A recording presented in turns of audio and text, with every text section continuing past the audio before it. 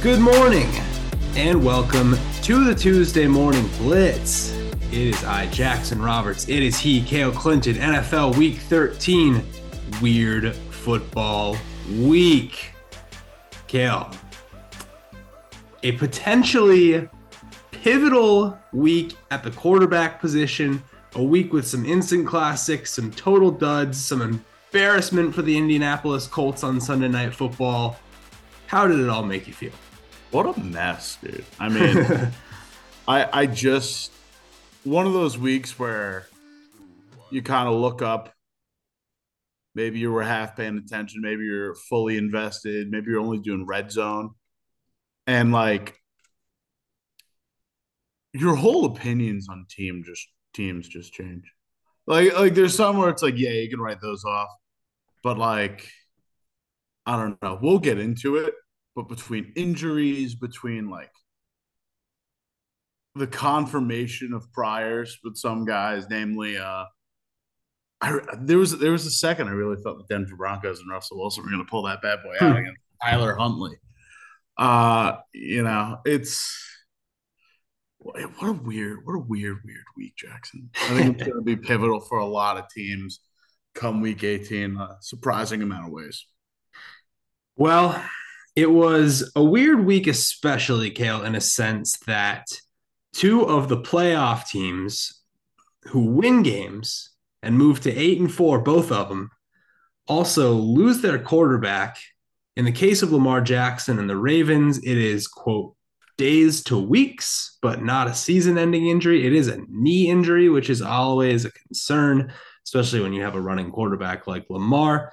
Meanwhile, the 49ers beat the all-world Miami Dolphins. Their defense is the most impressive unit on the field, maybe across the entire league, and we should be singing their praises and saying the Niners are Super Bowl contenders. But meanwhile, Jimmy Garoppolo, broken foot, done for the year. Mr. Irrelevant Brock Purdy, the third-string quarterback, stepping in to presumably take over quarterback duties for the rest of the year. What do we do about those two things impacting the way we think about the rest of this season? Jackson, if I knew the answer, I'd tell you. The Garoppolo injury. I saw a video kind of explaining. It was from 33rd Team, which is run by a lot of former coaches, former execs, former players, and it just gets into this kind of like, oh yeah, San Francisco's replaced running backs before and made them replacement level players. Why can't they do that with quarterbacks? It's like, because it's a much different position, just a very, very different position. And they're like, yeah, Jimmy Garoppolo wasn't like an all world top 5. He's top 3 in DVOA and top 3 in DYAR, about to set a new career high for DVOA as a starter. Listen, DVOA is not the end all be all. It's also 5th in EPA per play. Like, that is a much better indicator of overall performance instead of relative performance to the rest of the league. It's a big bad loss in drop off between Jimmy Garoppolo and Brock Purdy. I'm just curious about it because you watch Brock Purdy play today. He's obviously nothing special. It's obvious why he was a 7th round quarterback. I'm not necessarily going to try to like play the devil's advocate and say, can they win it all with Brock Purdy? I don't think they can, but he looked competent, 25 of 37, a 57 QBR, which is well above league average this year, 2 touchdowns, 1 pick. And you get to thinking, can anyone just be good at the quarterback position in the Shanahan offense? Because Garoppolo's had similar EPA, similar DVOA numbers each of the past 2 years. And I just don't know. Like I do not think Brock Purdy can lead this team on a deep playoff run, but I'm curious to see whether they can win a game. The defense is obviously incredible. The offensive weaponry, pretty dang sweet. I just, it's such a fascinating team now. I mean, I would have been talking about them as high Super Bowl contenders today if Jimmy doesn't get hurt because the way they took it to this Miami offense, the way they just, I mean, Fred Warner, the way he just eats the middle of the field and does not allow anyone over the middle to make any catches ever. And not only that, but that allows, them to play certain defensive sets that other teams just can't, which means, you're able to drop more guys deep on Hill and Waddle. Waddle had one catch today for 9 yards, just locked him up completely. Two picks from Tua. He only had three all season before that. Like, I want to just sing the Niners defense's praises. 3 sacks from Nick Bosa. I mean, it's just sick. And we kind of can't because now they're stuck with Oh no, Brock we Purdy. can. We can. Well, we I mean, can, but the it just team as a happens. whole is now stuck with Brock Purdy for the rest of the No, season. it just happens to be that.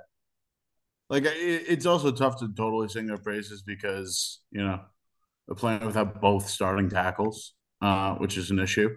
Brock Purdy's throw chart, like, solid. Makes three catches between 10 or three completions between 10 and 15 yards right over the middle of the field. Rest is mostly spread out, kept under 10 yards for the most part. He's got a couple where he's like really trying to stretch field. He has one completion to the corner over about like 16 yards.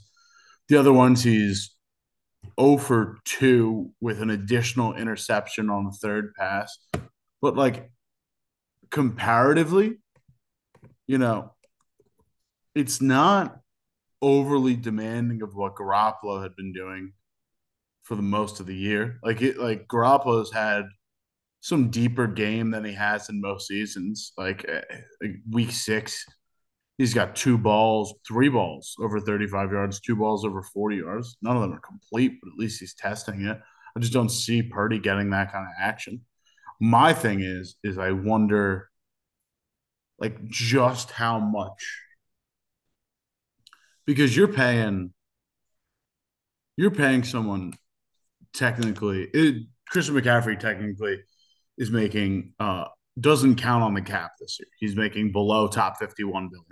So he's technically like the steal of the year. But in theory, in abstract, you're paying a running back, a wide receiver, and a tight end, all top 10-ish money. I don't know where Debo technically falls, but I know he's top 10.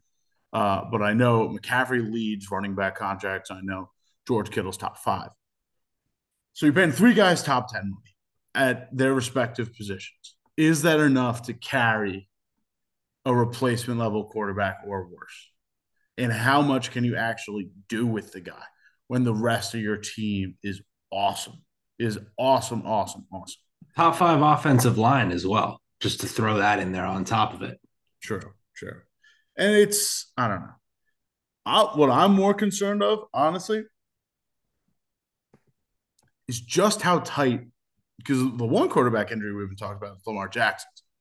Lamar Jackson goes down third drive of the game. He's already been banged up a little bit with a quad injury and a hip injury for the last 2 weeks. He goes down with a knee injury. He's labeled days to weeks out, which is a very nebulous sort of uh, It's nothing. It tells us diagnosis. absolutely nothing other than that he's not done for the year, which I think nobody who saw him leave the field thought he was done for the year. Which is no, that's huge. Let's be real. If he's not leaving on a cart, that's enormous. Well, you don't know. A quarterback with an MCL tear can still probably walk off the field and still be out 6 weeks. That being said, time is precious for the Baltimore Ravens. If they don't play anyone, then the Russell Wilson led Denver Broncos, they don't win that game because they won that game 10-9. And Russell Wilson scrambling probably cost them the game in terms of actually being able to get an extra play, get into field goal range, and lose that game. They are in probably the tightest race of any single team in the league in terms of like the disparity of where they could end up. They're sitting with the 3 seed right now at 8-4 in a virtual tie with the Cincinnati Bengals having the leg up via tiebreaker. Huntley right now, they don't play them until the end of the season. They're week 18, which helps. That being said, they play the Steelers. They're at the Steelers at the Browns next week. If Lamar misses any sort of real time, they're in a virtual tie with the Cincinnati Bengals. They have the tiebreaker over the Dolphins, but are in a virtual tie by record. No, they don't. Dolphins have the tiebreaker over them. Dolphins have the tiebreaker over them. I'm sorry, but they're still in a virtual tie by record. So they fall. That's what I meant because then they fall with one loss. They fall from third seed to sixth seed because they still have the tiebreaker of the Jets. If they fall one more below that, then they're pretty much out of the playoffs. Like it gets precipitous in their fall off. Yeah, I mean, I could still see them winning both of those games if Lamar misses them both too. I'm not even gonna. First of all, today notwithstanding, and terrible spot to come in against an elite Broncos defense. Tyler Huntley's looked pretty good for the most part, and he still ends up, holding his own, getting the rushing touchdown that wins them the game. Much softer matchups the next 2 weeks. I mean, anybody can run on the Browns if he gets to that game. And then the Steelers, they've looked better defensively the past few weeks, and they have won 3 out of 4, but still a team with a rookie quarterback, a 5-7 overall record. Like it's very winnable. So there's a world where they can win both those games. Even if they don't, they then had the Cincinnati matchup with Lamar. And if they're one game back, they can win the division by winning that. So I'm not quite slamming the panic button for the Ravens, but I obviously think they need to win at least one of these next two games. And the days to weeks thing is the bigger concern because you have no idea how long he's actually going to be out. I think you can survive those 2 weeks. I think after that, it becomes a pretty iffy proposition. Yeah, listen. Tyler Huntley was a very good replacement level quarterback for the Baltimore Ravens in Lamar's absence last year. Just this year, Lamar has been so singularly important to the Baltimore Ravens that I get what you're saying about how he performed against the Denver Broncos defense. But I also think that a lot of other teams are going to outperform that Denver Broncos offense. And I get it's a good defense. It's just 27 for 32 and 187 yards with an interception and 2 sacks is not really going to cut it against most teams. Yeah, I mean, his The completion percentage is out of this world, but other than that, yeah, he's not pushing the ball down the field. That's what like he's not pushing the ball down the field. The running stuff. Who is he going to push it down the field to? In fairness to him, that's my point. That's my point. Is that Lamar creates better opportunities for the receivers he has than Tyler Huntley's going to be able to. Like Lamar Jackson can elevate Demarcus Robinson. Lamar Jackson can maximize the potential of 35-year-old Deshaun Jackson. You see it in the massive strikes he's throwing the other week against the Jacksonville Jaguars. He can make the most of a guy like Devin Duvernay in like the limited volume he has. Because usually Devin Duvernay is a big play guy. Now you're giving him 6 reps, six receptions, 6 targets. Like he's not getting open like that, and he's only getting 34 yards on him. Like it's fine, but it's not great. You're not maximizing what you can get out of Devin Duvernay. All I'm saying is like, considering how limited this roster is outside of Mark Andrews, I get very concerned. I know what you're saying is that they perform well against a really good defense. I get concerned that any other offense is going to be able to keep pace. yeah, I mean, they got away with one today, but now they're going to have a week to actually prepare for playing with Tyler Huntley, presumably.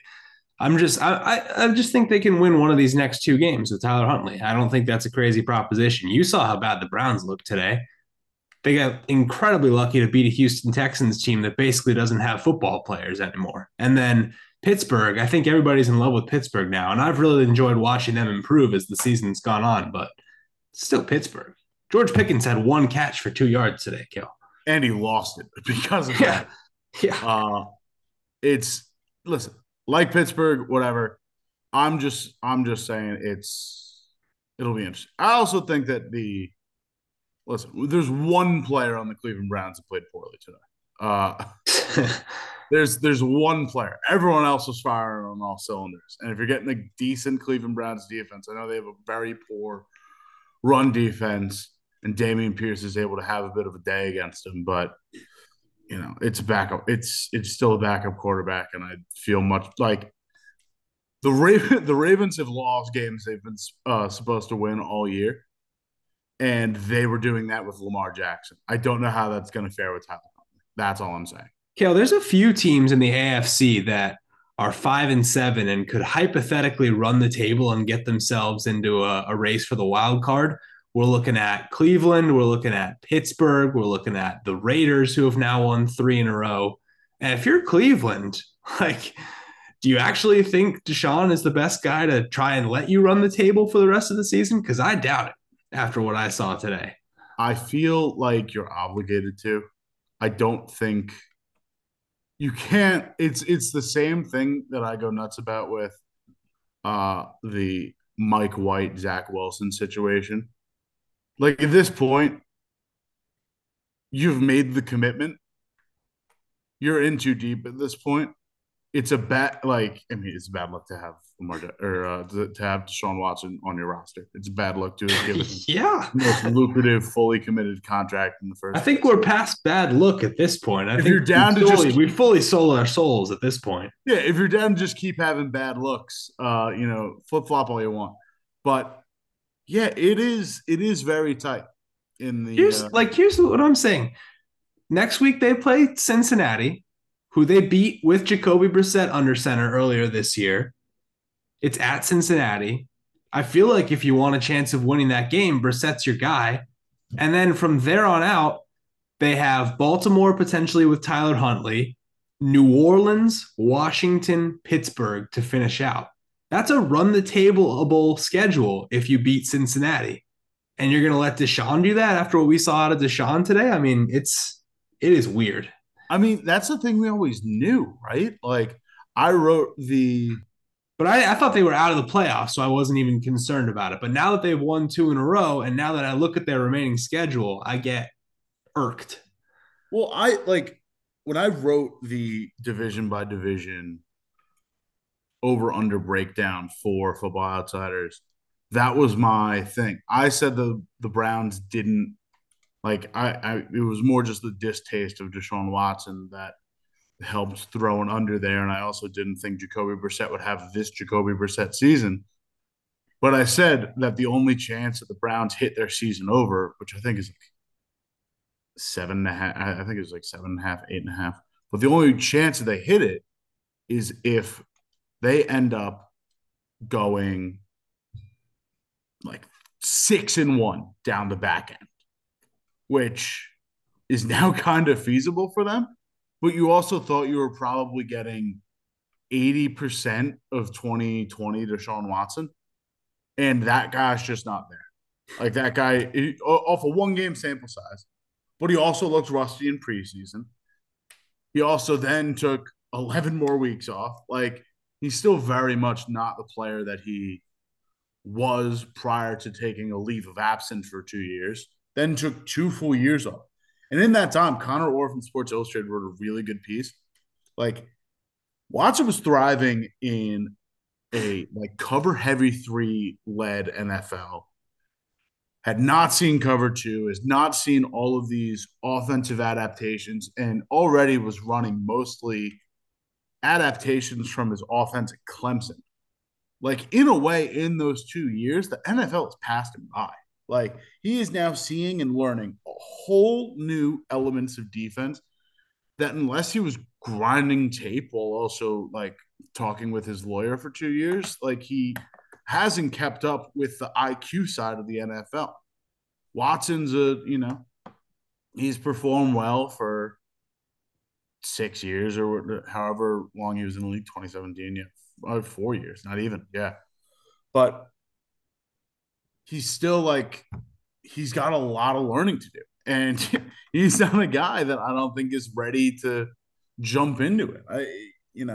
I just think about where I was on Deshaun Watson when they lose that Tennessee game to end 2020. I think it was 41-38. and he's walking off the field having just completed a season where his team went 4-12, and yet he was no doubt bona fide a top five quarterback in the NFL. And JJ Watt like comes and apologizes to him. He's like, "I'm sorry, Deshaun. We just wasted one of your years." I think about like where I was on Deshaun then and where I am on Deshaun now. And I don't know if more of a 180 is possible in the history Night of and day. sports on a single player. It's complete night and day. Like I found myself like angry watching him just step on a football field today. Like every single play was making me progressively more angry that he was just out there. And the fact like he was terrible. 22 passes, 131 yards, no touchdowns, a pick, 28 QBR. And yet it's like, oh no, he's earned it. He's earned his $230 million contract. He'll be out there again next week. It's just wild to me. Jackson, I know we're talking a lot of AFC and we're gonna move on, but you mentioned 5-7, and you mentioned teams that are knocking on the door of the playoffs. Yeah. We've got Sound all the alarms now. It's real. it's right there, dude. Since their bye, I'm throwing this out. They're 4-2, sorry, they're 4-3 since their bye. He's talking about the Lions for people who didn't just hear that. I think it got a little muffled. It muffled through my claps. Uh, Outside of a pretty tough loss to the Cowboys, they played a Dolphins team with Tua extremely tough to a 4-point game. Beat the Packers in a defensive battle. Beat the Bears in a shootout. Outright dominated the Giants on both sides of the football, and it's only 18 points by the Giants in a garbage time drive. Almost beat the Bills on Thanksgiving, and then trounced the Jaguars. The currently this isn't updated yet for to account for this game, but it will get better. Jared Goff is a top five quarterback by both DVOA and DYAR. This is the first time since 2017 that the Detroit Lions have put together three straight games of negative DVOA since 2017. Or sorry, yeah, no, that all those I might have repeated some things, but all those words were the words that needed to get conveyed. Uh, this is a team that also gets Jamison Williams back. Their schedule down the road: Vikings at Jets at Panthers versus Bears at Packers. We'll get into the Vikings later in the show, but that's a winnable game. Like that's straight up a winnable game. You couldn't. The thing about the Lions is they've proven they can lose to anyone too. So you've got to Hey, actually be on your game every single week from here on out.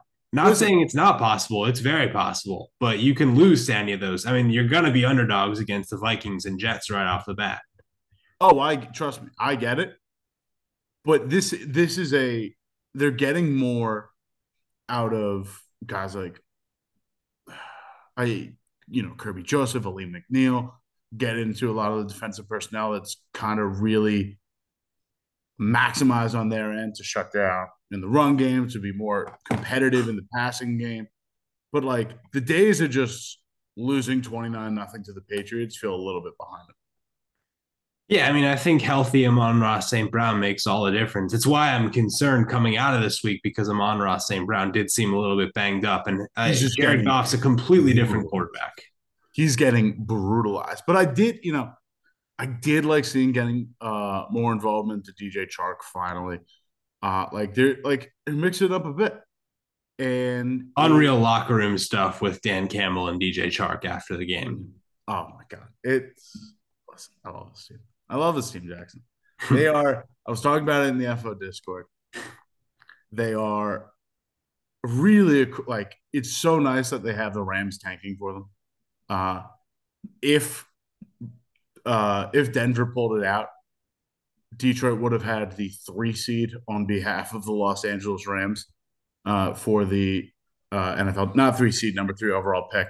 But if they end up with a really good quarterback and they keep up this Campbell level of aggressiveness, going for it deep in their own zone, pushing for two, like then they are not only one of the most not only a really threatening team, but like actually genuinely good. Yeah, I'm very curious actually about next year because you're not going to be in a position to draft this high and potentially take a quarterback again.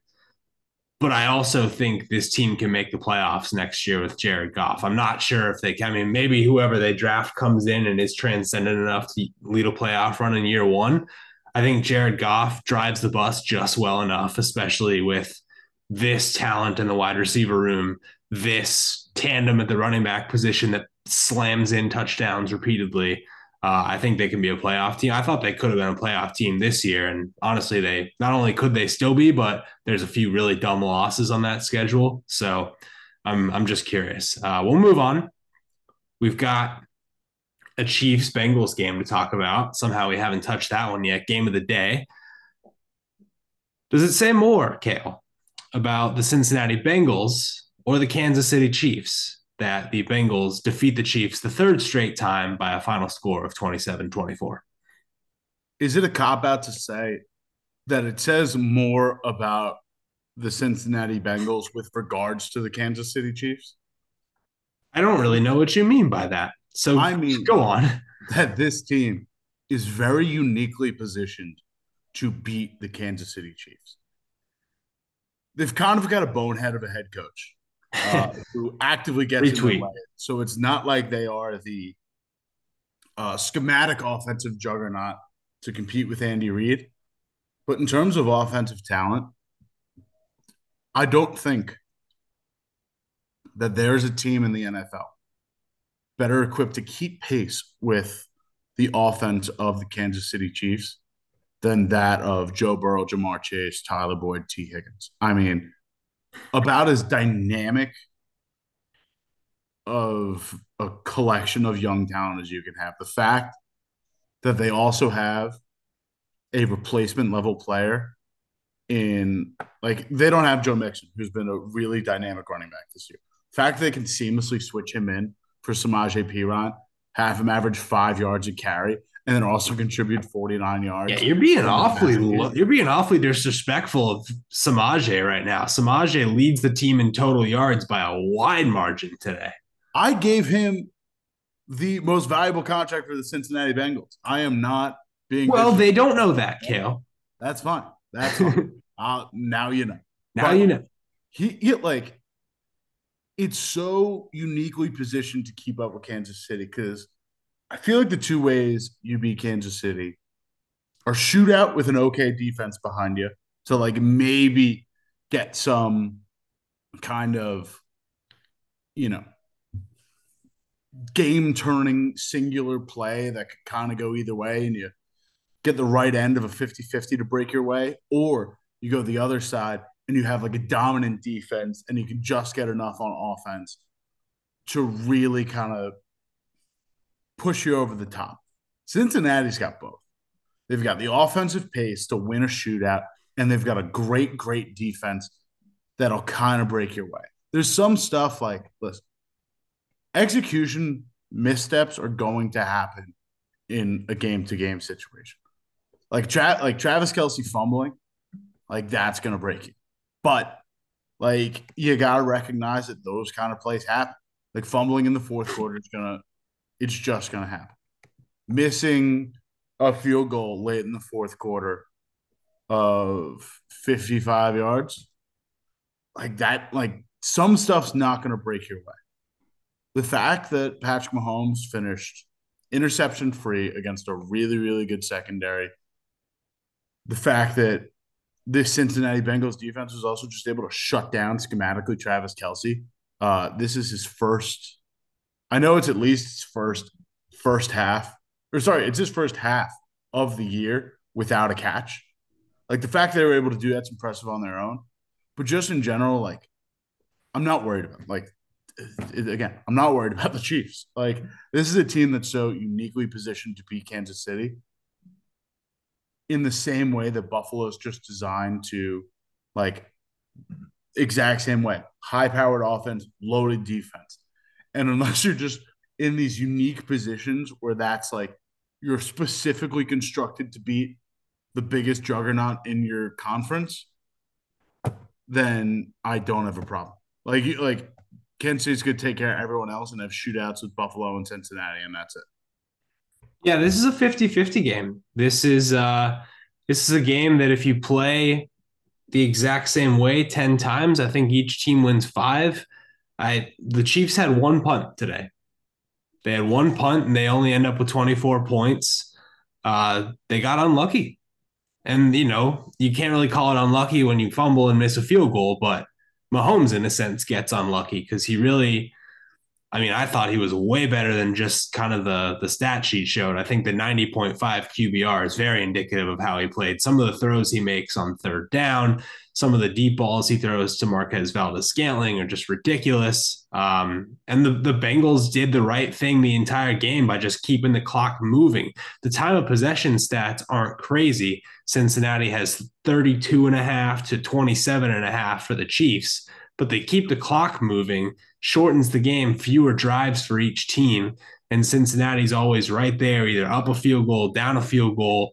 And P. Ryan, I think, was the biggest reason for that. I mean, they were constantly staying out ahead of the chains. I guess I should give Burrow a lot of credit too, because Burrow on the rushing game, particularly as well today.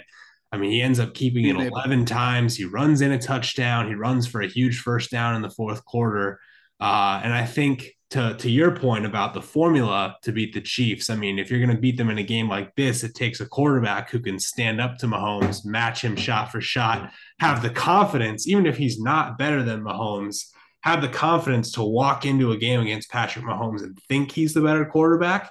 And I see Joe Burrow as one of the maybe 2 or 3 guys across the league that can do it right now. Oh, absolutely. And just to your point about like that this is a 50-50 game, the Chiefs even had things break their way in this game. Like dropped interceptions by the Bengals, having Tyler Boyd drop a naked touchdown That was bad. Yeah. in the end zone that ends up having Cincinnati settle for a field goal. Like there are absolutely things in this, and even like penalty stuff that the breaks Kansas City's way with like a couple like key penalties that Cincinnati coughs up. And it's just like an execution thing sometimes, you know. It's tough, but Cincinnati earned this one. They're uniquely constructed to beat them, and I don't think Kansas City has a problem with them if they run into them in the playoffs. I think there's something to be said as well for Cincinnati, not just playing this game at home, but needing it more, just Mm-hmm. needing to keep pace, not only in the division, but knowing that they have such a tough schedule down the back stretch with, the Patriots, the Bucks, the Bills still on the schedule. Like there's a lot of things that can go wrong. And then you finish up with the Ravens. So they just needed this one more. And I think that's a big reason why they went out and got it. Now, jumping off of that, Kale, how does today impact the overall race for NFL most valuable player? You look across the league. Mahomes, he was my favorite coming into the week. I still kind of like him now, but obviously he loses a game to Joe Burrow. Joe Burrow has to be thrown in the mix. Elsewhere, Jalen Hurts playing out of his mind 2 weeks in a row. 4 total touchdowns today for the Eagles. Last week, rushing for 150. Definitely has elevated his game. Definitely needs to be taken seriously in the MVP race. I think we can pour some water on the Tua Tagovailoa MVP campaign after today, but not completely ruling it out. But how, in general, do you see things shaken out after today? It's really interesting. I still think it's Mahomes' to lose, honestly. And it's not like today he like outright lost it because he's still like, you know, he still was Mahomes. Still had a QBR of 90.5 today. Like the passing DVOA numbers are still going to be really good for him in the single game. I don't want to pull up Ben Baldwin's EPA stuff right now, but like I'm sure he played if he's a 90.5 QBR. I'm sure he was definitely a positive EPA.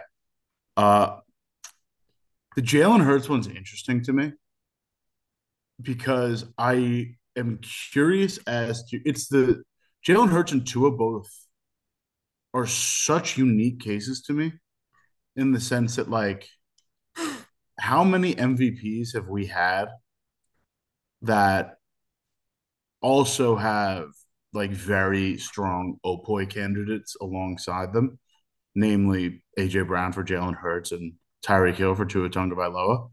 Like, I think it's different. I think for Hurts, I don't think anybody's seriously considering Brown for Opoy as great as he was today and as great as he's been other weeks. To me today was the epitome of why it's Tyreek for Opoy and not Tua for MVP. Because even in a game where Tua doesn't play well, Tyreek still does almost everything possible to drag them to a win. Whereas, I mean, Hurts today, he was airing it out to Devontae Smith. Last week, AJ Brown barely does anything apart from one touchdown catch, and Jalen Hurts runs for 150. The fact that you can run for 150 and throw for 380 in back to back weeks, you deserve to be in the MVP conversation after that. he really does it all, which is so unique to me. And it's also like, did Josh Allen just drop off the face of the earth? Like, he is very. When you lead the league in turnovers, it's kind of tough to make an MVP case, Kel. I get it. I also think it's a product of their system where they're passing at such high volumes that those turnovers are going to happen. But like, he didn't turn it over against New England. Oh no, he did the fumble. Never mind. He did turn it over against New Yes, he England. did. Okay.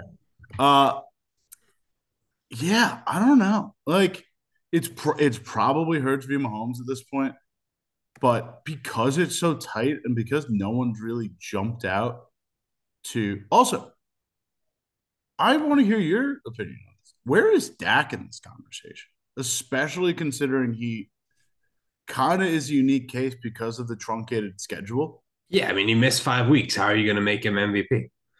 Because the Cowboys look night and day since he's come back. The Cowboys look insane with him. I mean, yeah, they look great. He's just not going to have, like, you're never going to have an MVP throw for, less than 4,000 yards in a season. Like, that's just what it is. I don't begrudge Dak at all. I'm stoked to have him back. It's awesome to see the Cowboys playing this well. He's just not in the MVP conversation because he's not going to have the counting stats at the end of the year. He's got what, 11, 12 touchdowns right now? Like, that's just not going to cut it. So he's got 13 touchdowns in 7 games. He's got 50, like, the yards are where you're going to lose him, is he's 1,500 yards. Kel, Tom Brady played a season where he had 28 touchdowns, 2 picks, and like a 120 passer rating and didn't win MVP because he missed those first 4 games because of allegedly deflated footballs. However, he's not on America's team, Jackson. Yeah, I mean, I don't take Dak's MVP candidacy seriously, but I do take the Cowboys extremely seriously. Yeah. And I think I would just love to take another victory lap in the face of anyone who took the Cooper Rush thing seriously. Never bought into that for a moment. I don't think you did either. And I think we've both been handsomely rewarded by seeing this team extremely elevated. Skip Bayless bought in on it, Kale. It was a real thing. I was gonna say, if either of us bought in on it, we shouldn't.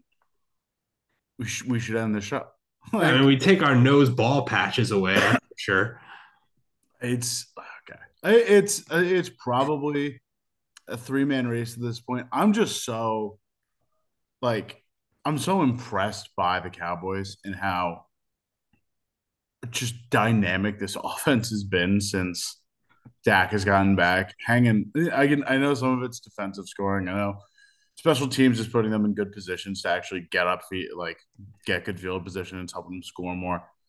But coming back, and when did he come back? The Lions game, and posting 24, 49, 28, 40, 28, 54. Like, there are some crazy games in there that just have totally, totally elevated this Cowboys offense. I agree, but also are you going to give the guy MVP because the team scores on defense? Like That's what I'm saying. That's what I'm saying gets taken away there. Yeah, I mean he's not going to win MVP. I mean it's just not a discussion. He's But not. they're terrifying. Like that's the more important thing here. Same thing with Josh Allen. Josh Allen's not going to win MVP. You can't possibly tell me you're not terrified of the Bills in the playoffs at this point after seeing them the past few weeks. My thing is like with Josh Allen, I do think it's different than the Cowboys. I think it's different than Dak because, like, you're bringing the games lost. I'm just more saying, like, pound for pound, like, I'm shocked at the leap that the Cowboys have taken between a Cooper Rush team that, yeah, was winning games, it was winning them off the backs of defense and doing just okay on offense, but, like, has just taken a massive, massive threatening leap. Not only having one of the best defenses in the NFL, but now having what looks like a buzzsaw of an offense. Yeah, I think we have to give a ton of credit, uh, really all around on the Cowboys. First, Mike McCarthy for like say what you want about Mike McCarthy's past. He's got this team right now just a Stop. machine on both sides of the ball. Like there's just nothing else you can say. And Kellen Moore on the offensive side has just been balancing things so well, run, pass. They sent CeeDee Lamb in motion like 43% of plays tonight, according to Yeah. NGS, like most he's ever done in a single game. Colts had absolutely no idea where he was. He's like adjusting his chain before the play because he's that confident nobody can stay with him. Two running backs, both having an impact. Dalton Schultz is really good. Like this is a very, very threatening team because they have marquee talent and are well organized on both sides of the ball. I fully agree. But finishing my thing on why the Bills are different than the Cowboys is that, like, in the same way that it's Mahomes and a bunch of receivers, he still is Travis Kelsey. It's Lamar and a bunch of guys. Lamar's hurt now; he's not going to get it. And even still, they were like a 3 seed, so they're not like really stirring the pot. Bills, if they pull off the 1 seed, will have to go through you know, they'll have to go through the Dolphins again, hosting them this time, which will be a little different. Still going to play a scrappy Jets team and have to play the Bengals at Cincinnati. And unlike the teams that we've mentioned with Hurts having AJ Brown, Tua having Tyreek, it is just the Josh Allen show. What? Tyreek, Stephon Diggs die? when he's the What when happened he's to the Stephon only, Diggs, Kale? when he's the only one. Okay, I'm fully wrong there. Uh, it's still just the Josh. Like it's still so much Josh Allen. Like I still see it like that. It's so singularly just him that if they pull off this 1 seed, like I get that he's got a bunch of stupid interceptions from a 4 week stretch where all of a sudden he lost his Monstar powers. But I still think he's absolutely in this conversation. I still think he's like, I don't think it's a full write off of like, he's just not the guy anymore. Like it's 11 interceptions and a couple fumbles. I feel like if he gets those touchdown numbers up and he shrinks that TD interception ratio, then they're going to have to consider it because he's still very much in the running for like a 5,000 yard, 800 rushing yard season. Wow. Well, I you can get Josh Allen 11-1 to win MVP right now. So sounds like you're going to be taking that money where the mouth is. I think so. I think Mahomes is still obviously the favorite, but if we were just doing the value thing, I think Josh Allen should absolutely still be in the conversation. I don't disagree. I don't. I think from a statistical perspective, it's going to be tough for him to get there, but I'm not out. I just think like Mahomes has been so singularly good at all times this year, and there have just been games like every year where he's just won it by himself with the help of Kelsey. But I mean, what quarterback doesn't have their favorite target that they use over and over again at this point? I still think it's his. I think I'm on the same page with you. Um, the odds are interesting though. I'll tell you, -134 for Mahomes right now, +190 for Hurts, +800 for Burrow, 11-1 for Allen, and then a big drop for Tua down to 14-1. I That's do not see Dak Prescott because I do not have the full odds open, but you can be assured that you could get really good odds if you believe in the Dak Prescott MVP campaign. yeah. I don't know. Two had a really good run. He's still playing like one of the best quarterbacks in the league, so it's tough. But I there's so many different storylines going on in Miami between Mike McDaniel probably being one of, if not the front runner for Coach of the Year, Tyreek Hill having Opoi recognition, like, and him and just Tua losing this game to San Francisco probably falls out of the running just off of like there's a lot of storytelling going on in Miami. And I think Tua's comeback, while admirable, falls by the wayside. The Yeah, I Burrow Just to touch on Coach of the Year real quick, I can't believe how fast people have jumped off Nick Sirianni because of one loss. What they've done the past 2 weeks has been equally impressive as to what Miami's done in some of their wins. They're 11-1 now. I still think it's a Howie Roseman Executive of the Year team. I said it from the beginning when we did Coach of the Year stuff for FO in our staff picks. I still think it's a Howie Roseman Executive of the Year team with like signing James Bradbury to an insane deal, like trading for CJ Gardner Johnson and getting him for value. I know he's out with a kidney laceration now. Landing AJ Brown, like I still think, and even like regaining Jason Kelsey and convincing him not to retire. Like, there's so many different pieces in building this all, plus the really easy schedule that I think people discount an 11-1 Sirianni team. While he has been good, I think there are more compelling stories out there for Coach of the Year, like the turnaround that the Giants have had, the turnaround that the Jets have had. I Oh, you I'm kind gonna of I'm gonna pick apart the Giants case for Coach of the Year and head scratchers pretty soon. So get that off while you can.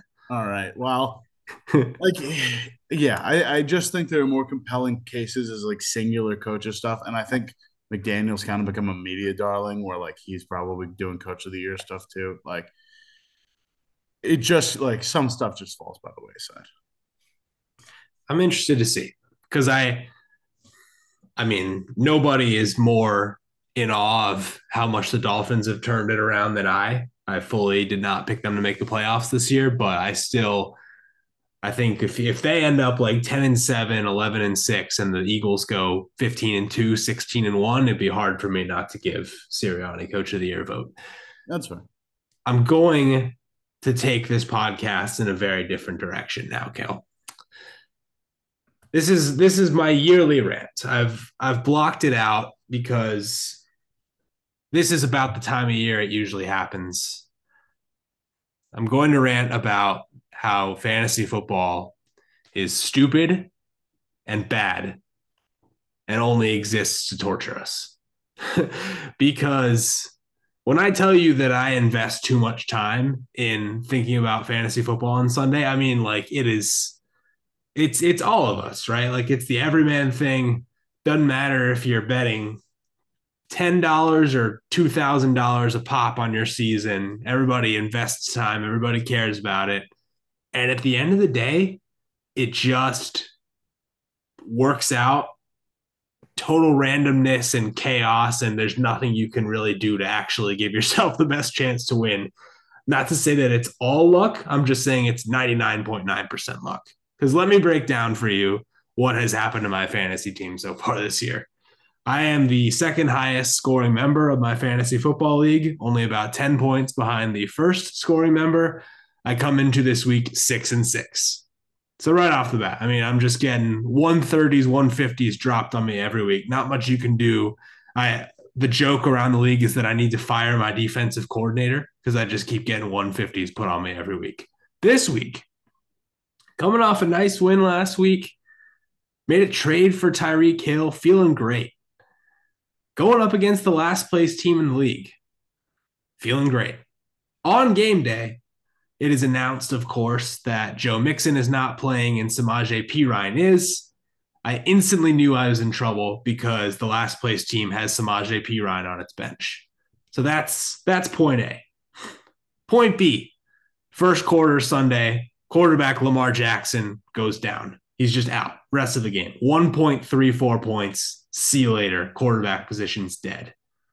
In spite of that, I pick up a combined 80 points from A.J. Brown, Tyreek Hill, and Christian Watson. Should be enough to win the game. All he has left going into Sunday Night Football, needing like 50 points, is Dak Prescott, Zeke Elliott, and the Dallas defense. The Dallas defense scored 19 points in this game. I was tracking to win the game until the Jelani Woods fumble bouncing right into the arms of Malik Hooker, waltzes in, nobody within 100 feet of him.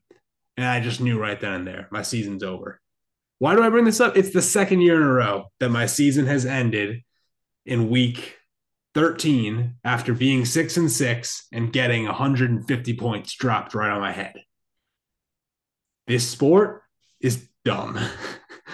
investing our feelings into fantasy football is silly. And yet, gonna do it again next year. See y'all then. We always do.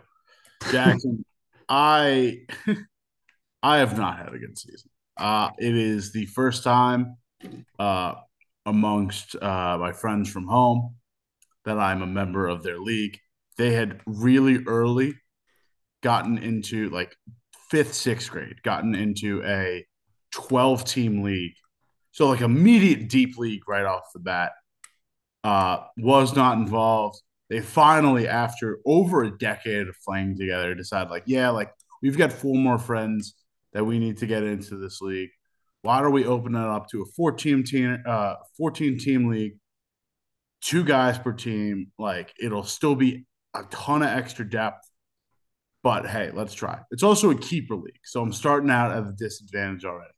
My co owner had some other things going on during the draft, so I'm fending for myself. I think I draft like a decent, but like the entire season between injury luck and just like constantly needing to catch up, my team has been whittled away into nothing.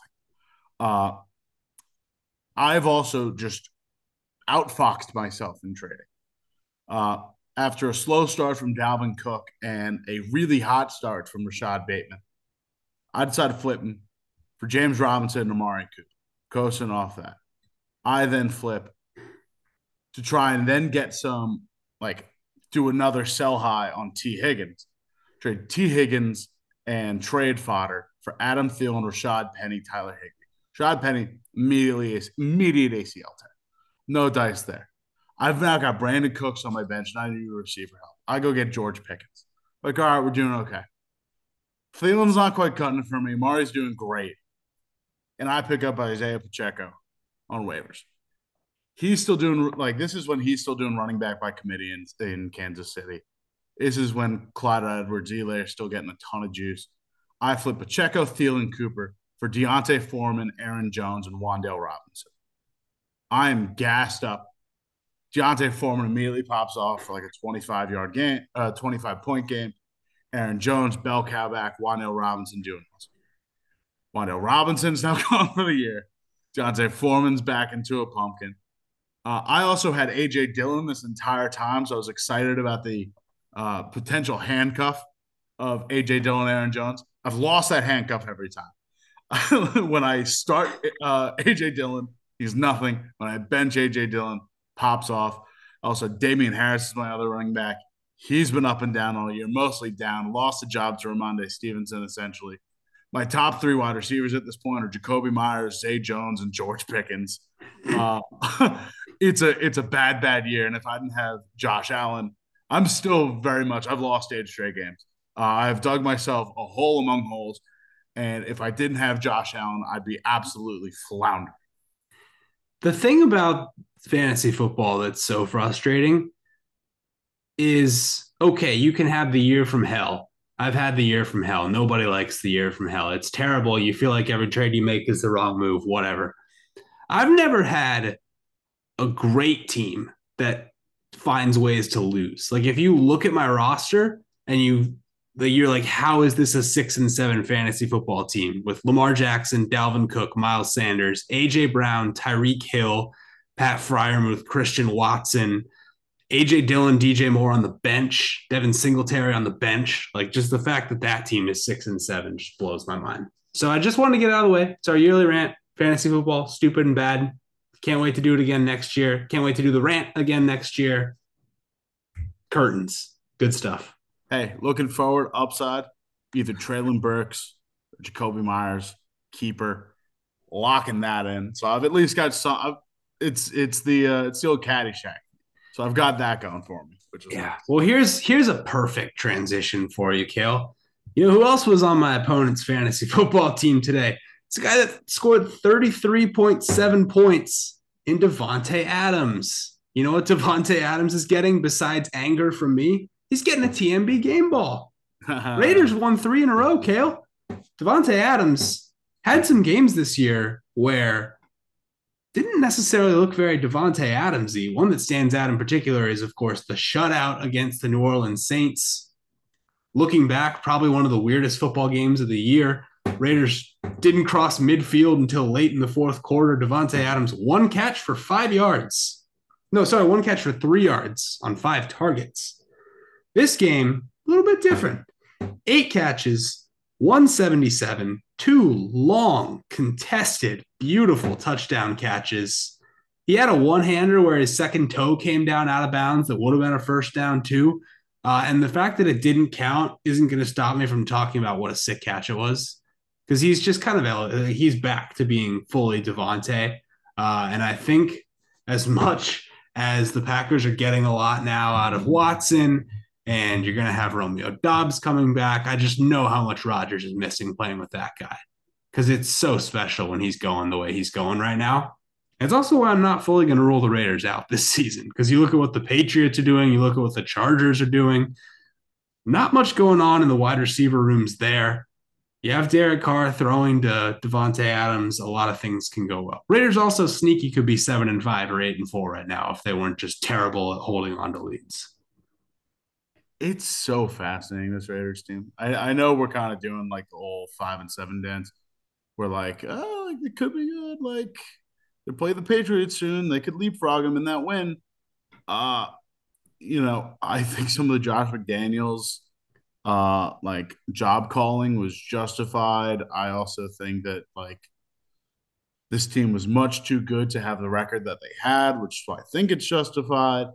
And that being said, like now you see why everyone thought that they could like potentially compete. Like on top of just having two of the best offensive weapons at their respective position this year, and Devontae Adams and Josh Jacobs, you have like some activation finally on the defensive side of the ball. Like you finally getting some contribution out of Jalen Hurts or not Jones. Wow, Whoa. no, not even close. Chandler Jones. Hey, that's the one. I'm staring at the Titans Eagles game box for the next game ball. Spoilers, but just a just a fantastic game on Devontae Adams. It's impressive that he just continues to do this week in and week out. All I will say is that we are 4 days away, potentially, likely, I would even say, from the Raiders getting to 6-7. Then they play the Patriots, then they play the Steelers, and then they finish up with SF in Kansas City. But there's a world where San Francisco is still playing. Well, we know San Francisco is still going to be playing with Brock Purdy, and Kansas City may have things locked up, may not be playing for anything week 18. So I am not ruling things out just yet for the Raiders. And you know who they play on Thursday night, Kale? The Rams. What a game. What a prime time football game. The Rams play in prime time twice in the next 3 weeks. Get ready for it. Jackson, I'd like to say something. Please. Actually, 3 of the next 3 weeks, because Thursday, Monday, and then a standalone game against the Broncos on Christmas. Get ready, Wow. folks, for prime time John Wolford. Okay.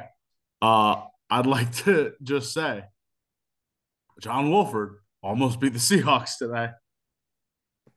I don't know how it happened, and I don't know how it needs to come down to a game-winning drive by Geno Smith and DK Metcalf, but hey, it almost happened, Jackson. They got their best rushing game of the year, I think, and are Two getting touchdowns for Cam Akers. You want to talk about a weird fantasy outcome? You tell me who started Cam Akers in fantasy this week. the guy you were playing. Probably, yeah, 18 and a half fantasy points in half point PPR for Cam Akers today on everyone's bench. Getting major contributions from Tutu Atwell, Van Jefferson finally coming back. Austin Trammell had a catch in there. I mean, just a bizarre game from a team that I especially had written off as dead in the water, and they end up outright covering. So You know what? I think they still are dead in the water, Kale. I'm comfortable with saying that. And but also now they're being not like, impressed with the way the Seahawks played on defense at all today. I know. All right, Well, you go. You go offense. Let's get We back in the already right direction here. we already talked about it. My offensive game ball, AJ Brown, 8 receptions, 119 yards, pair of touchdowns in a not a revenge game, but a salt in the wound game. Because I think that the Tennessee Titans already knew that they were going to regret in some capacity trading AJ Brown away. They probably knew that the combination of Robert Woods and Traylon Burks was not enough to replace what they had lost in AJ Brown. And they would be right Hmm. because they were a Chigozum Okonkwo 41-yard reception away from just outright being out received by AJ Brown. Uh, Almost single handedly took over this game for the Philadelphia Eagles, has one touchdown wiped off the board, immediately goes in for another. A fantastic game against his former team. And AJ Brown just having a heck of a year. I've personally never seen that before. 41-yard touchdown nullified. Next play, 41-yard touchdown anyway. Screw you. I've never seen that. That was awesome. It was, and both one catch was, I argue that the second touchdown makes up for having the first touchdown wiped off because the first touchdown, genuine highlight, barely gets a toe out. Second touchdown, straight up bully ball, like throws a guy over and draws DPI and still just ends up walking backwards into the end zone. Maybe the most disrespectful thing you can do and not get flagged for. Yeah, it was. Well, I that's why I do think it was still a revenge game, is how he acted after that touchdown. He's like doing the like this is my house thing. He's like, yeah, I'm here now. You could have still had me. I'm here. And I know that's the salt in the wound thing, but like he's still pissed because all they had to do was pay him what he's worth. Like Jackson, $100 million for an AJ Brown is market value, and they weren't willing to do it. He literally said after the trade, it's like Tennessee Titan fans, I want you to know in all caps, this is not my fault. Yeah, that's revenge. That's revenge on the front office. That's checkbook revenge, is what that is. Good stuff, Kel. Good stuff. Defensive game balls. I'm going to stay in Eagles land because Josh Sweat had himself a day. And it's going to be one of those defensive game balls where I shout out Josh Sweat, give him his shine, let him take home the pigskin, but also just generally talk about the job the Eagles did up front today. Because I think that was, I mean, I even said it on our show on Friday. I picked the Titans to win this game outright. Boy, do I feel silly for that. And the reason I said so is because we've seen it all year. The Eagles don't have a very good rushing defense. Today, they stepped it the absolute F up. Derrick Henry, 11 carries for 30 yards. Milk carton, nowhere to be seen. Overall, Tennessee runs it 21 times for 87 yards. Long of 17, which is Ryan Tannehill on a scramble. They just bottled them up. And that was the only way they were going to win this game. Did a good job getting pressure on Tannehill as well. That's mainly where Sweat comes in with his team leading 2 sacks. Also had another tackle for loss. Overall, they had 5 tackles for loss in the run game. They shut it down. Nakobe Dean had a nice day. Javon Hargrave had a nice day. Brandon Graham and Fletcher Cox each had a tackle for loss. It's like anyone who was playing up front for Philly did exactly what they needed to do. And that's why they didn't just score a bunch of points in this game. They shut Tennessee down. They had 3 points after the first quarter. A fascinating development because you didn't think you thought you like this felt like the perfect team for Philadelphia to match up with a team that could really run the ball where you didn't really have to pass a ton on them, and even if you did, they were without CJ Gardner Johnson, and it just didn't really matter. Like apps, this is it comes from Football Outsiders, Tom Gower. The fact that Derrick Henry had a longest run of 6 in a game with at least 10 touches, like historically, uh, unprecedented for him. There's only one game where he's done worse. When he played New England in 2017 in the postseason, he had a game with 12 rushes for 28 yards, and his longest run was just 4 yards. Outside of that one game, he's never had a worse rushing performance on the ground. Like, this is a statement victory in the front seven for the Philadelphia Eagles.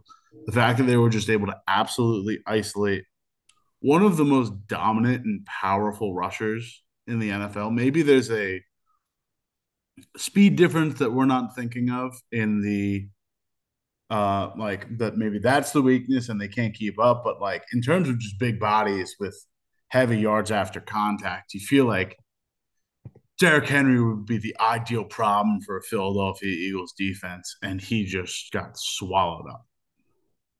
Yeah, I want to stick on the Henry point for just a sec because we had a mid-season FO article where Brian Knowles wrote up the mid-season award winners, but he crowdsourced it. We talked through a lot of it in our email chain, and we kind of decided that Derrick Henry was second place in the OPOY rankings. And the biggest reason I thought so was you have Tyreek Hill putting up these incredible numbers in just a beautiful, eloquent offense with, first year coordinator doing all the right things, wide receiver two on lock, young quarterback blossoming. He's getting schemed open. He's doing all this great stuff.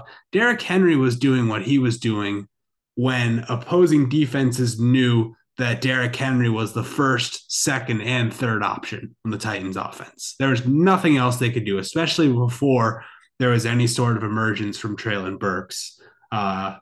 It was all Derrick Henry. So I just think he's wearing down a little bit. I think it gets to you when you just are getting beat on week after week for 15 weeks and everybody knows that you're the guy the team wants to get the ball to. They came into this week 18th in rushing DVOA. It's not like they've done a good job of actually, running an efficient offense through Henry. He's just been such a workhorse and all the credit to him. And I still think he deserves credit for this incredible season he's having. But you're going to wear down at some point when you have nothing else going on in the offense. Certainly does not help that now Treylon Burks may be out for a while after taking a vicious hit.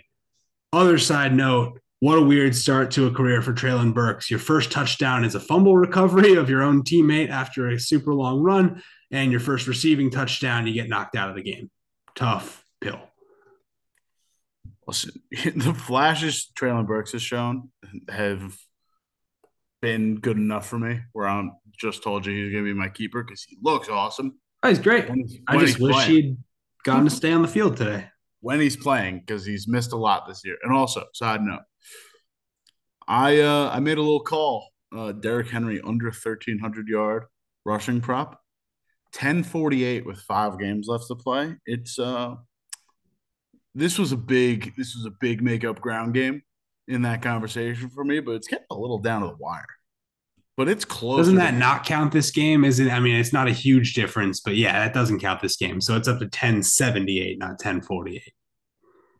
I have. Oh, Yeah, if PFR didn't update, then yeah, I'm screwed. has not. Okay. 11 games, so now 12 games, 1078. Yeah, they only have the Cincinnati game there. Okay. I think Well, I think you can average 50 well, I'm yards a screwed. game the rest of the year, especially when you still have another matchup against the Houston Texans.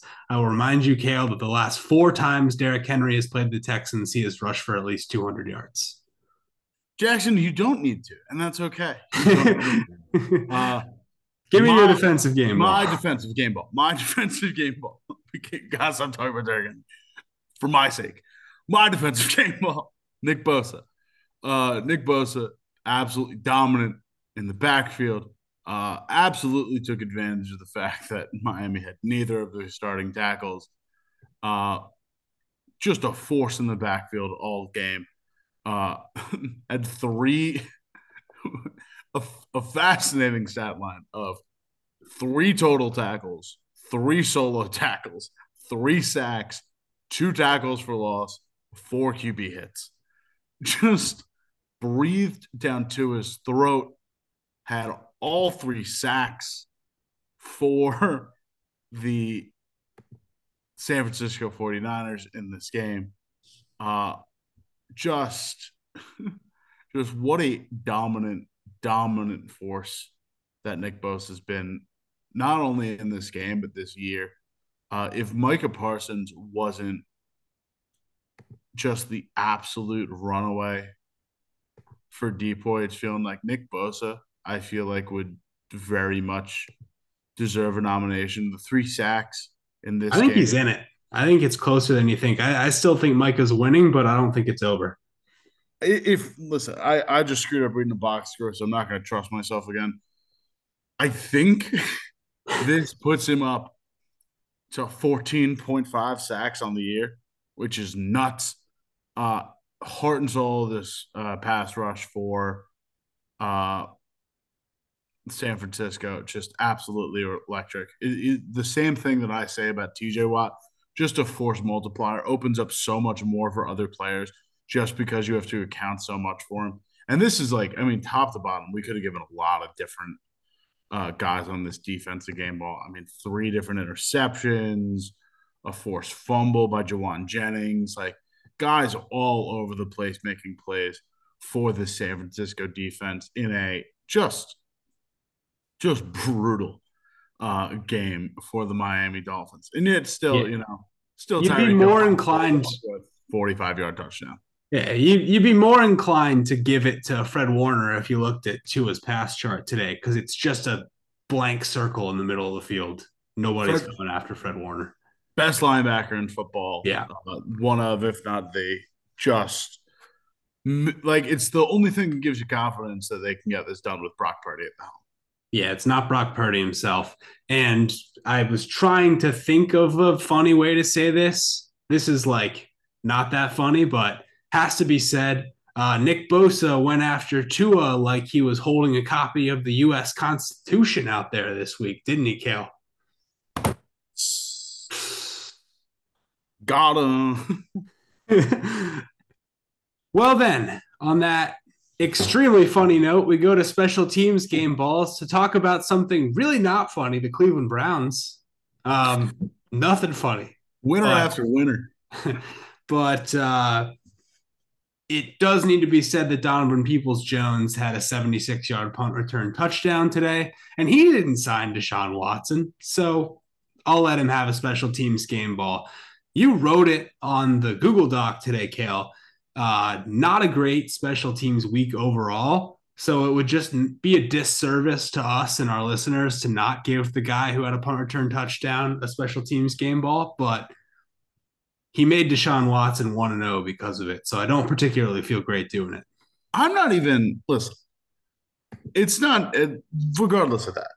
Watson made himself look bad, and the 2 defensive touchdowns and the PRTD by Donovan Peoples Jones make it all fine. Like, I don't know. Cleveland landed a really good player in Donovan Peoples Jones, who is quickly emerged into a very competent wide receiver 2 behind Amari Cooper, and just the ultimate kind of drafts reclamation of a 6 round pick into a really consistent and competent contributor on a pretty otherwise relatively anemic offense from a passing perspective. It's good to see, and having him additionally contribute in special teams, like, big fine for the Cleveland Browns. I'm just not trying to give the Cleveland Browns too many feel good stories, but DPJ is 18 in DVOA among receivers and 27 in DYAR, despite not having a ton of volume. So honestly, very impressed by the guy just over the course of this year. And I would kind of make fun of Cleveland a bit when Donovan Peoples Jones was their leading option behind an injured Odell and an injured oh my god, blanking on the name. Jarvis Landry is the Jarvis guy Landry. Thank you. Yes. who's always still injured. That's, yeah, exactly. But yeah, he's really emerged into a competent player. Good for Very, him. very good find by the Cleveland Browns. Genuinely great for him. I wish I could root for the Browns because it would be fun to have one of these 5-7 teams that you could see running the table. And if Brissett was still in there, they would be my pick because that is a nice cakey schedule. But I ain't doing it because the nasty man is playing quarterback. Give me your special teams game ball. Jackson, dipping into the college because I could listen. It's called desperation right there, folks. Could have gone Greg the Leg in a loss. Harrison Bucker put himself in a position to get a game-winning ball. Didn't quite get there, and outside of that, not really a lot to work with, folks. So you got to dip to the college level, and that's where we're going. Ty Zentner out of Kansas State. He was the team's punter and kickoff specialist for the last 2 years. Only took over place kicking duties on October 29th of this year. Prior to that, had one field goal attempt, missed it. Finished this season 9 for 9 on field goals and 29 for 29 on extra points. Absolutely automatic after taking over for their injured place kicker, including 3 for 3 on extra points and drilling the game winner in overtime of the Big 12 championship against undefeated TCU. That being said, TCU still makes the playoffs. So you didn't play spoiler, but hey, banners fly forever. Ty Zender kicks a game winner. Gotta get a game ball. Hey, I agree. I don't know why this makes me think that, but like, wouldn't it be more fun if college football had NFL extra points? Because the 20-yard extra points are just so silly. They're complete gimmies. I really like that it kind of sparks the 2 point math a little bit more when extra points are like a 95% proposition instead of 99.9. So that's just my comment. I don't have much else to add on Ty Zentner. Don't know his mom, but very good second half of the season and a Big 12 championship to boot. I disagree on the extra point, if only because college football is still bad football. Like it's 5 years ahead of the NFL from actual schematics, but the the floor of performance is still poor, and we still get some very weird and wacky games. The chaos factor in college football is already high enough. Let's not make it higher for teams. Give All them right. something. Give them something that's a gimme. All right. You can have gimmies. Makes less sense that their 2 point conversions come from the 3-yard line. I'll say that. Yeah, that's weird. No sense. Time for some uniforms. It was really a nice uniform week. A I great. think before we hand out the game balls, I want to give a shout out to Colts Cowboys, which was a terrible game from a football perspective, unless you like points and scoregamis, which I do. So scoregami was nice, but the Cowboys Colts would have been great already. The red, white, and blue Cowboys helmet stripe. I didn't necessarily know what I was looking at, but I Didn't get it. liked it. I didn't get it. um, Didn't like it. but there was like an obvious winner from this is a throwback standpoint, and really two, because we could go back to Thursday night and say Patriots Bills, but I'm going to leave the obvious throwback game to you and just go Raiders Chargers. I feel like we would use that at least once every year. We didn't do it week one, to my knowledge. And something about the Raiders black in that uniform matchup is very special because you have the Chargers with these bright colors, the powder blue, and then the Raiders are just murdered out. And it's awesome. I loved everything about that. Jackson, they were okay. Let's address your game before I start rattling off more. Fantastic game from a uniform perspective. Bad football game because the Chargers look bad. Yeah. Uh, bad, Also, bad. rarely, before we get off the uniforms, rarely do I say this, but the captain's patch with the Raiders uniforms really adds something. The silver captain's patch with the black C in the middle of it looks really, really good on Derek Carr and Josh Jacobs. Carry on. There's it's the same deal with I see it the same way as NBA advertisements. There are only a select few There's some that are totally neutral. There's some that are a complete distraction, like the Clippers hold Bumble logo. But there's some like the Celtics GE logo that just works so seamlessly that they almost add to the uniform. And Yeah, I missed that. That was great. I like that you brought that up about the Raiders. Rattling off a bunch of games. You already mentioned Indy, Dallas. The other throwback game we had was Washington, New York, with the Giants bringing their throwbacks in. And I honestly didn't hate that matchup just from a uniform game perspective. I know the Commanders' uniforms aren't great, but I still think their white is their best and most reminiscent of the classic Washington of various team names uniform. And I don't even mind the gradient numbers. I still think it's at least creative, add something. Chiefs Bengals, interesting. I'll just call it interesting, but it wasn't awful. Uh, Game ball I've got. Oh, and I forgot the one I actually want to bring up was Miami, San Francisco. Miami all whites. The San Francisco, what road unis, I guess, but like Oh, home unis. Never mind, I forgot I was in San Francisco. But the colored uniforms, fantastic, like just a fantastic matchup.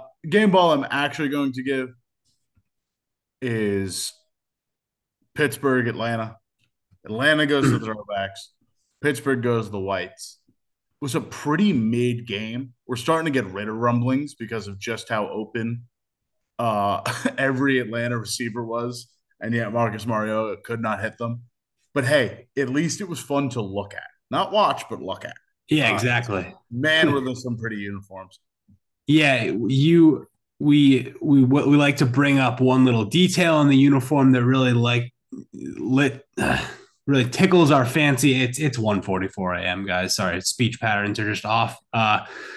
The yellow stripes in the helmet trim of Atlanta's uniforms are unreal. They don't. There's no other yellow in the uniform, and they just have this little yellow stripe among the black and white on the red helmets, and it's I'm sorry, I just watched. I'm sorry, I just watched in going back to this game. Najee Harris pound a man's oh head yeah. on a stiff arm. That was violent.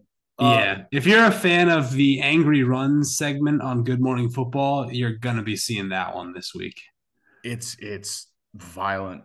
Yeah, I like that a ton from the Atlanta Falcons. It almost makes me wish they incorporated more yellow, but the fact that it doesn't exist anywhere in their like, not only uniform but like the Atlanta Falcons style guide.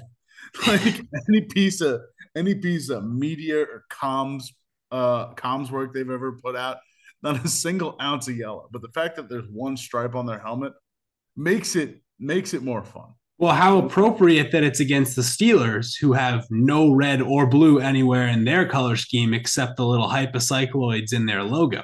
It's Exactly. a perfectly balanced as all things should be. It's You know a what's not perfectly balanced? Brian Dable's clock management in the fourth quarter you're today. not gonna you're gonna let me talk about the Kale's sicko uniform game of the week. Wait, you didn't do that already in that 2 minutes before you got to your uniform game? No, we're doing Jacksonville, Detroit, because in Kale's sicko game of the week, Oh, where I always bring up some random color thing. I almost brought it up with Pittsburgh, Atlanta. That game reminded me of ketchup and mustard because it's just red and yellow with black and white as the other thing. And outside of really good uniforms, that mildly distracted me. There was something very soothing about Jacksonville, Detroit, where the Honolulu blue and the teal of the Jacksonville uniform looked at like the color palette of an oil painting of the ocean, and it was really satisfying to watch. And it's not a 144 thing. That is the thing I texted Jackson at like 120 I p.m. yeah, Like peak of you my did. powers. And I'm going to tell you something. I see it the complete opposite way. I don't like that those two shades of Honolulu blue and teal are kind of close to each other, but not the same. It confuses my eyes. And the fact that the Lions went blue on blue today makes me want to puke because that was gross. I didn't even mind it. It was nice. Whatever. It's the best opponent they could have gone all blue against, in my opinion. You're entitled to your opinions. we're rolling into head scratchers. Kale may have ruined the segue, but I don't really care. We're just going to talk about what Brian Dable did today. Brian Dable has largely escaped criticism this year, done a really good job for the most part. Not escaping it today. You played to a tie and you pretty much did it to yourself. So let's go through it. Fast forwarding all the way ahead to 142 left in overtime. Giants have the ball 4th and 3 at the Washington 45-yard line. Sounds to me like you should go for it because if you punt with 142 left in overtime, you're basically saying, I want the tie. Brian Dable wants the tie. He punts it away. Fine with not kicking a 62-yard Graham Gano field goal in 40-degree weather in East Rutherford. Go for it, Brian Dable. But this is small potatoes compared to what happens next. Washington takes over at their own 10-yard line. First down play, Taylor Heineke sacked for an 8-yard loss. Down at the 2-yard line, Giants use one of their 2 overtime timeouts, and it's like, oh, now we're going to get the ball back in good field position. Next play, coming out of the timeout, Brian Robinson runs to the sideline, picks up 8 yards, and fumbles the ball out of bounds, which stops the clock with 123 remaining. Now, this is where it gets confusing because they wind the clock. And I think that's because he fumbles out of bounds, but they don't wind it until really late in the play clock. So basically, what ends up happening is the game clock shows 110. The play clock shows 10 seconds, and Dable blows his second timeout. Makes absolutely no sense to use your second timeout there when the clock was stopped for a majority of the play clock. At this point, there's only 10 seconds left. So you think about it, they're going to run the play with a minute. You're going to tackle them with 55. You're going to get the ball back with about 45 to 50. Instead, you call the timeout. They bring the clock all the way back to 123, which makes me think maybe the play clock or maybe the clock was just stopped all along in the stadium. Who knows? But they bring it back to a minute and 23. But now Washington picks up a 5-yard run on 3rd and 10. No timeouts left for New York. So they get the ball back with, instead of 50 seconds left, maybe more, 28 seconds left. Daniel Jones almost gets them in field goal range. In fact, he kind of does. They get the ball to the 40-yard line. They kick a 58-yard field goal, and it comes up short. Barely. Maybe 5-6 yards closer, and he makes that. So if you're keeping track, Dable doesn't use his second timeout. The Giants end up with minimum 20 extra seconds to go 7-8 more yards. I think they probably could have done it. Jackson, originally in the Google Doc when we were putting this article together, I had said that you had stolen my segment. Jackson, you did not even bring up the segment I was going to talk about. Wow. Let's rewind. Second half. Giants are driving down the field, putting together a 13-play, 66-yard drive that they're in the midst of. 30 seconds left. Daniel Jones scrambles up the middle for 2 yards. At this point in the game, Daniel Jones has yet to miss a single pass, and they're starting to run like sneaks and scrambles on 1st and 10. Only eats up 4 seconds of clock. Giants burn their second timeout. Gets a pass off to Richie James for 7 yards. Burn their last timeout. Daniel Jones then runs it again for 2 yards on 3rd and 1. That shaves 14 seconds of clock off. They spike it with 2 seconds left and kick a field goal on 2nd down. The amount of clock that they burn by starting to run it toward the end, in addition to like a couple runs that they had earlier, where the play that leads off the drive, a 9-yard run by Saquon Barkley with 23 seconds left before the 2-minute warning, they take that play right into the 2-minute warning. A scramble by Daniel Jones for 4 yards eats 23 seconds of clock off. Like, while they have, like, they march 75 yards downfield and they end up getting there and picking up more and more. They get a big run from Saquon. The rest are mostly getting off of passes from Danny Dimes. The fact that they're starting to run QB sneaks and QB draws with him is completely asinine when they have such little time left on the clock. I do not disagree with you, and yet I feel like my overtime stuff weighs much more heavily. They could have possibly gotten a touchdown there. You're absolutely right. At least they got the field goal. I was worried you were gonna like foil me with the over the top head scratcher. That was Now, just a nice warm up head scratcher to what ends up being a very public, very embarrassing overtime head scratcher for our boy Brian Dable. overtime was much worse, but there's a world where they actually put this game away and they don't even need overtime. Oh, multiple worlds. That Exactly. game script played out perfectly for the Giants. They had to win that game. A tie is a loss. Now they go to Washington in 2 weeks. They probably lose that one. They probably miss the playoffs. Continue. Honestly, let's tie it again. Let's run Raiders LA back from last year and just really go to the full nines on Well, I saw a great thing that was like the last 6 times the Giants and Commanders Washington football franchise go to overtime against each other. They are 2-2-2. That's perfect. That's exactly again perfectly balanced as all things should be. it.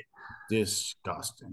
Speaking of disgusting, my game ball or my game ball. I guess it's a head scratcher. It's a game ball of a head scratcher because Perfect. I don't know how the Minnesota Vikings keep getting away with it. Minnesota Vikings will go from the, according to Aaron Schatz of Football Outsiders, will go from the first team ever with a negative DVOA at 9-2 to the first team ever with a negative DVOA at 10-2. This is the worst team, not only by 10-2 standards, but 9-3 standards. The remarkable thing about them is that their schedule gets easier the rest of the season and can easily finish like 14-3 without playing much better than they currently have. They're probably not even going to get crushed in the playoffs easier and lose by just random fate. This is the breakdown by Warren Sharp of the loss between the Jets and the Vikings. How are the Vikings 10-2? Asked Warren Sharp. Yards today. Jets 486, Vikings 287. Offensive red zone today. Jets 1 of 6, Vikings 3 of 3. Turnovers today. Jets 2, Vikings 0. Penalties today. Jets 6, Vikings 3.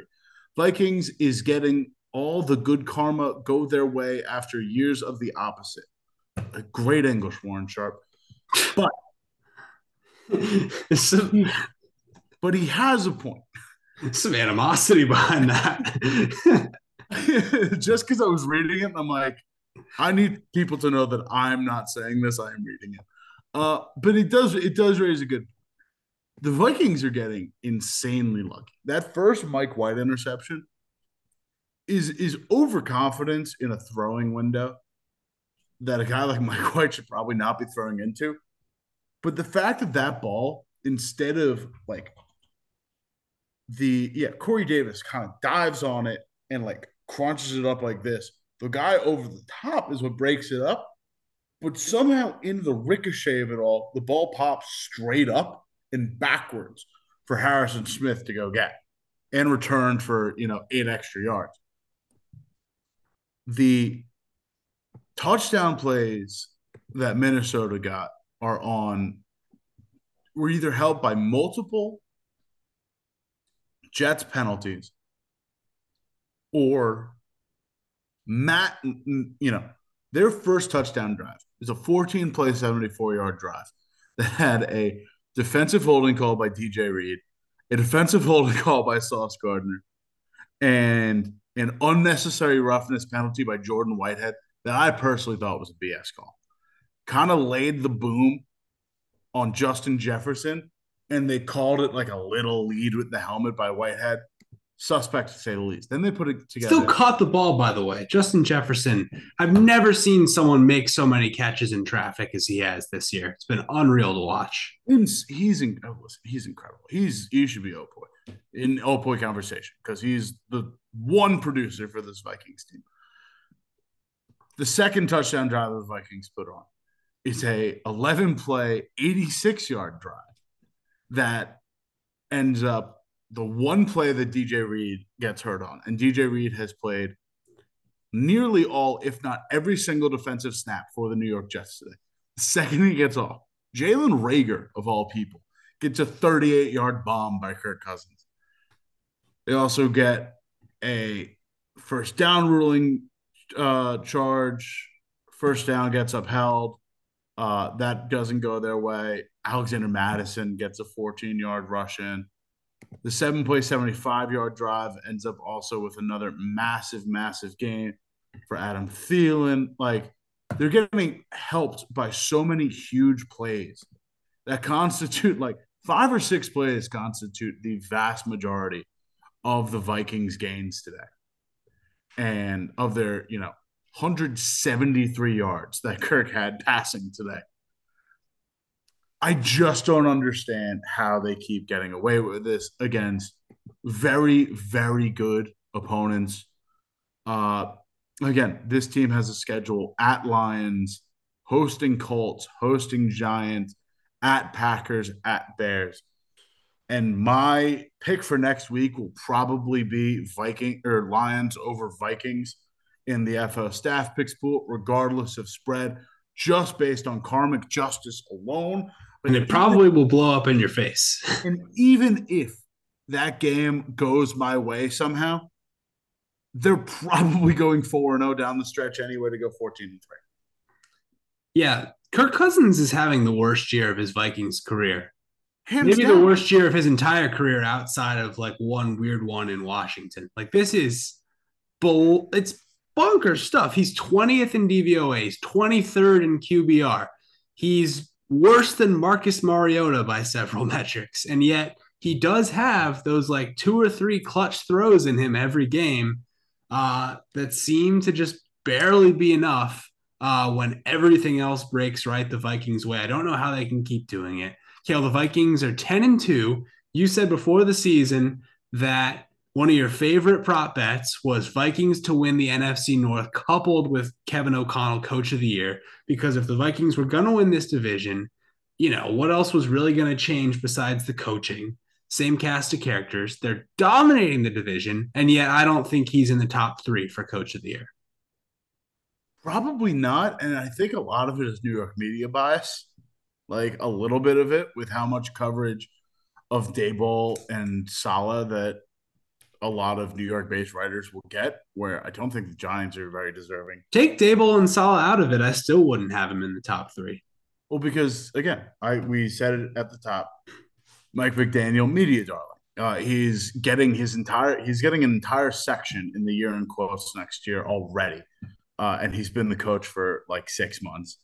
He's putting together elite podium games, I will admit, but yeah, this is by far Kirk Cousins' worst year as a Viking by DVOA, by DYAR. Dalvin Cook is going a month without scoring as a running back. He is not having that fantastic of he's 18th by DVOA as a running back. Literally, the one saving grace of this offense is Justin Jefferson.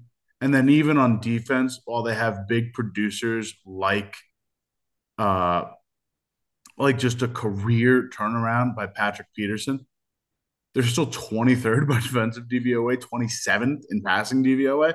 Like across the board, you cannot find good things about this Vikings team. And in talking to shots, in breaking down one of the games they had, but where things go right for the Vikings is game script in the first 15 plays of the game and then the fourth quarter. Like it is a chasm in metrics. Like they do really well out the gate, jump to an early lead, just dribble down their pants for the equivalent of a half. And then things just are bouncing their way and they do fantastically and actually make some very gutsy plays in the fourth quarter to earn them the victory. But for about 30 minutes in between, probably closer to 35, 40, because of how long game script takes, they're really not doing much. It's a weird, weird football team. I think you've summed it up admirably. I like who's touching Vikings 16-1 to win the Super Bowl? When in any other point in history could you get a 10-2 team at 16-1 to win the Super Bowl? And why should I believe in this one? I don't I think mean, it exists. yeah, a 16-1 team at 10-2 to win the Super Bowl and have not just an ounce of desire to touch I'm it. just flushing that money down the toilet, is what it feels like. Exactly. Like when we went through like who's the fourth best team, I was more willing to take the Seattle Seahawks, who almost lost to John Wolford, than I was to take the already very good Minnesota Vikings. We called them, fraudulent then. It still feels like it now. And if they didn't have one of the 5 to 3 best wide receivers in the league, this would be a very, very different football team. Well, let's stay right on the topic of head scratchers, but move into our Monday Night Football preview because this game is both. Let me tell you, Kale, about the NFC South. Let me Don't tell you please about don't. let me tell you about the Saints versus the Bucks. Can you please spare me? No, if the Saints win this football game, here will be the standings in the NFC South. 5-7 Buccaneers, 5-8 Saints, 5-8 Falcons, 4-8 Panthers. Fun football. I just want a 6-6 Buccaneers team. And the thing is, they never play the Saints well. Somewhere, some like I can't explain it. I really, really can't. I even when this was a full strength Saints team and it was a hobbled Bucks team, it took a Mike Evans hockey fight to really juice up the Buccaneers into winning that game because they were pretty close to losing it without it. Uh, I just don't know how this game is going to go. I've lost a lot of faith in the Tampa Bay Buccaneers. Still have faith in Tom Brady, but like they keep finding ways to, you know, they do really well with play action and then refuse to run it the next week in a loss to the Brown. Like I just don't know. Like up is down and left is right in this Bucks team. I can't read heads or tails of them, and I just don't know what to say about them anymore. Like Bucks win, but like at what cost? Can I interest you in a Carolina Panthers make the playoffs argument? Jackson, I'm gonna throw up. um, And the Sam Darnold led Carolina Panthers is gonna make the playoffs, Jackson. yeah, you know why? Because they would be one game back of the Bucks. They've already beaten the Bucks this year. PJ Next week they Walker. play at the Seahawks, a team that I think they should lose to, but they might not. Granted, the Panthers are 0-5 on the road this year, so maybe not a likely win. They play the Steelers. They play the Lions. These could all be losses. These could all also somehow be wins. They play the Bucks for a second time, and then they finish up with the Saints. I'm not even saying you have to win all those games. If the Panthers go 3-2 and end up 7-10 with the tiebreaker over the Bucks, there's a world they win the division at 7-10. It's disgusting, but it's possible. Tampa Bay Buccaneers have the 25th easiest schedule. Sorry, 25th hardest schedule in the league going forward.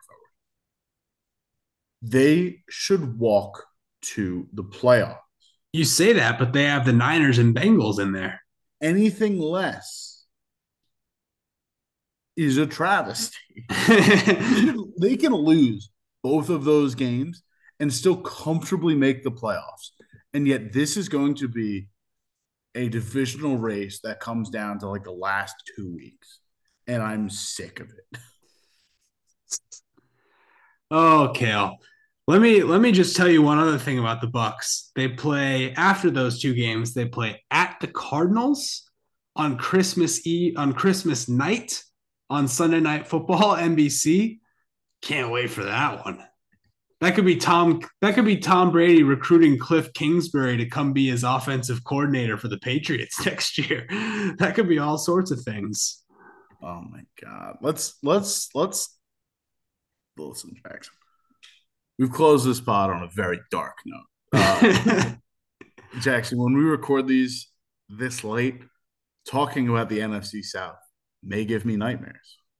Let's brighten our horizons a bit and look ahead to a week 14 where games have unfortunately gotten very expensive, but for Okay, good bam. reason. Raiders Rams, $125 Thursday night. Get there.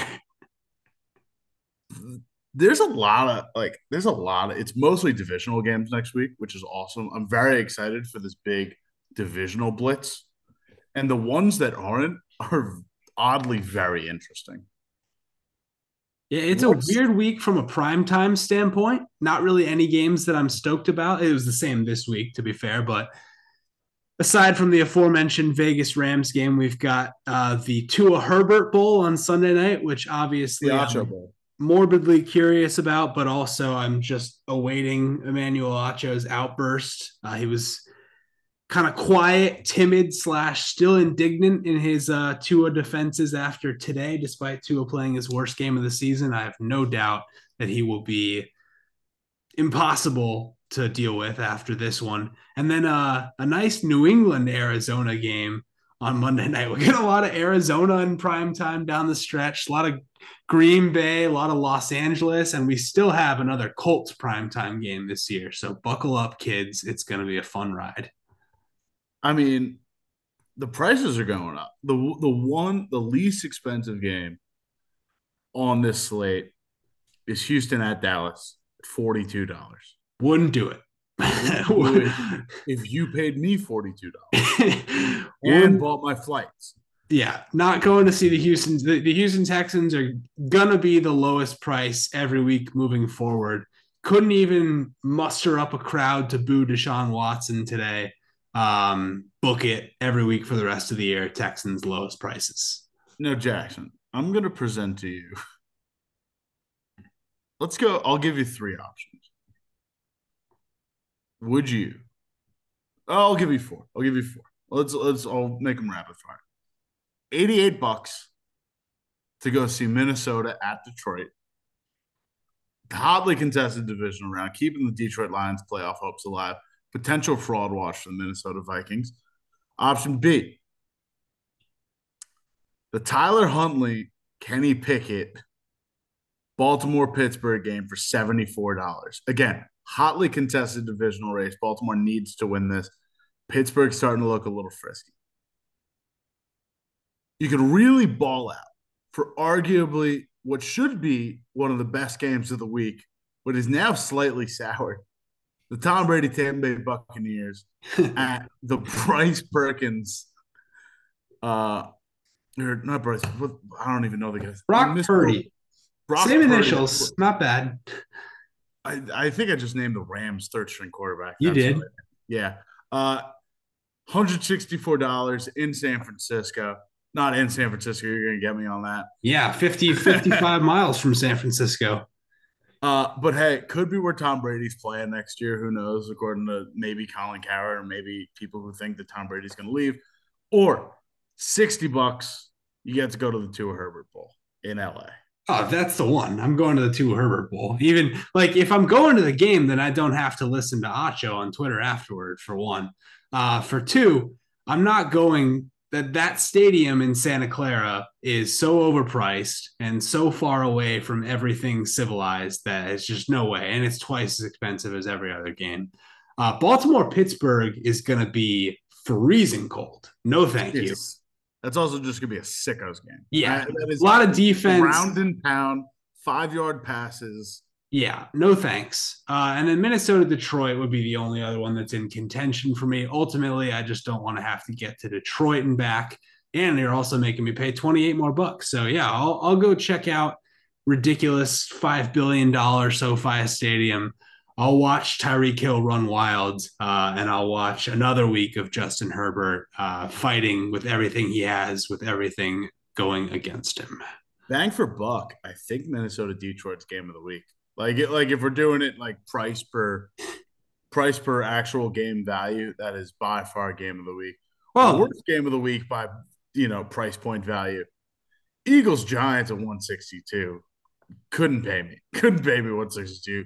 Actually, no, you could very much pay Looking over my shoulder at 162. I'll take that. Looking over Yeah. my shoulder at MetLife Stadium off in the distance right now, and it's calling me. Jackson, I hope you have better things to do with $162 than watch the Philadelphia Eagles run rampant over New York. I do. I'm trying to host a Christmas party on Sunday, and your ass is invited. That's gonna do it, folks. Surprise to me. What a way to get an invitation. I talked about it. I brought it up at other points. You just may not have been listening. We love you all. It was brief. It was. Thank you for listening. We'll talk next week. For Kale, I'm Jackson. We'll see you next Tuesday.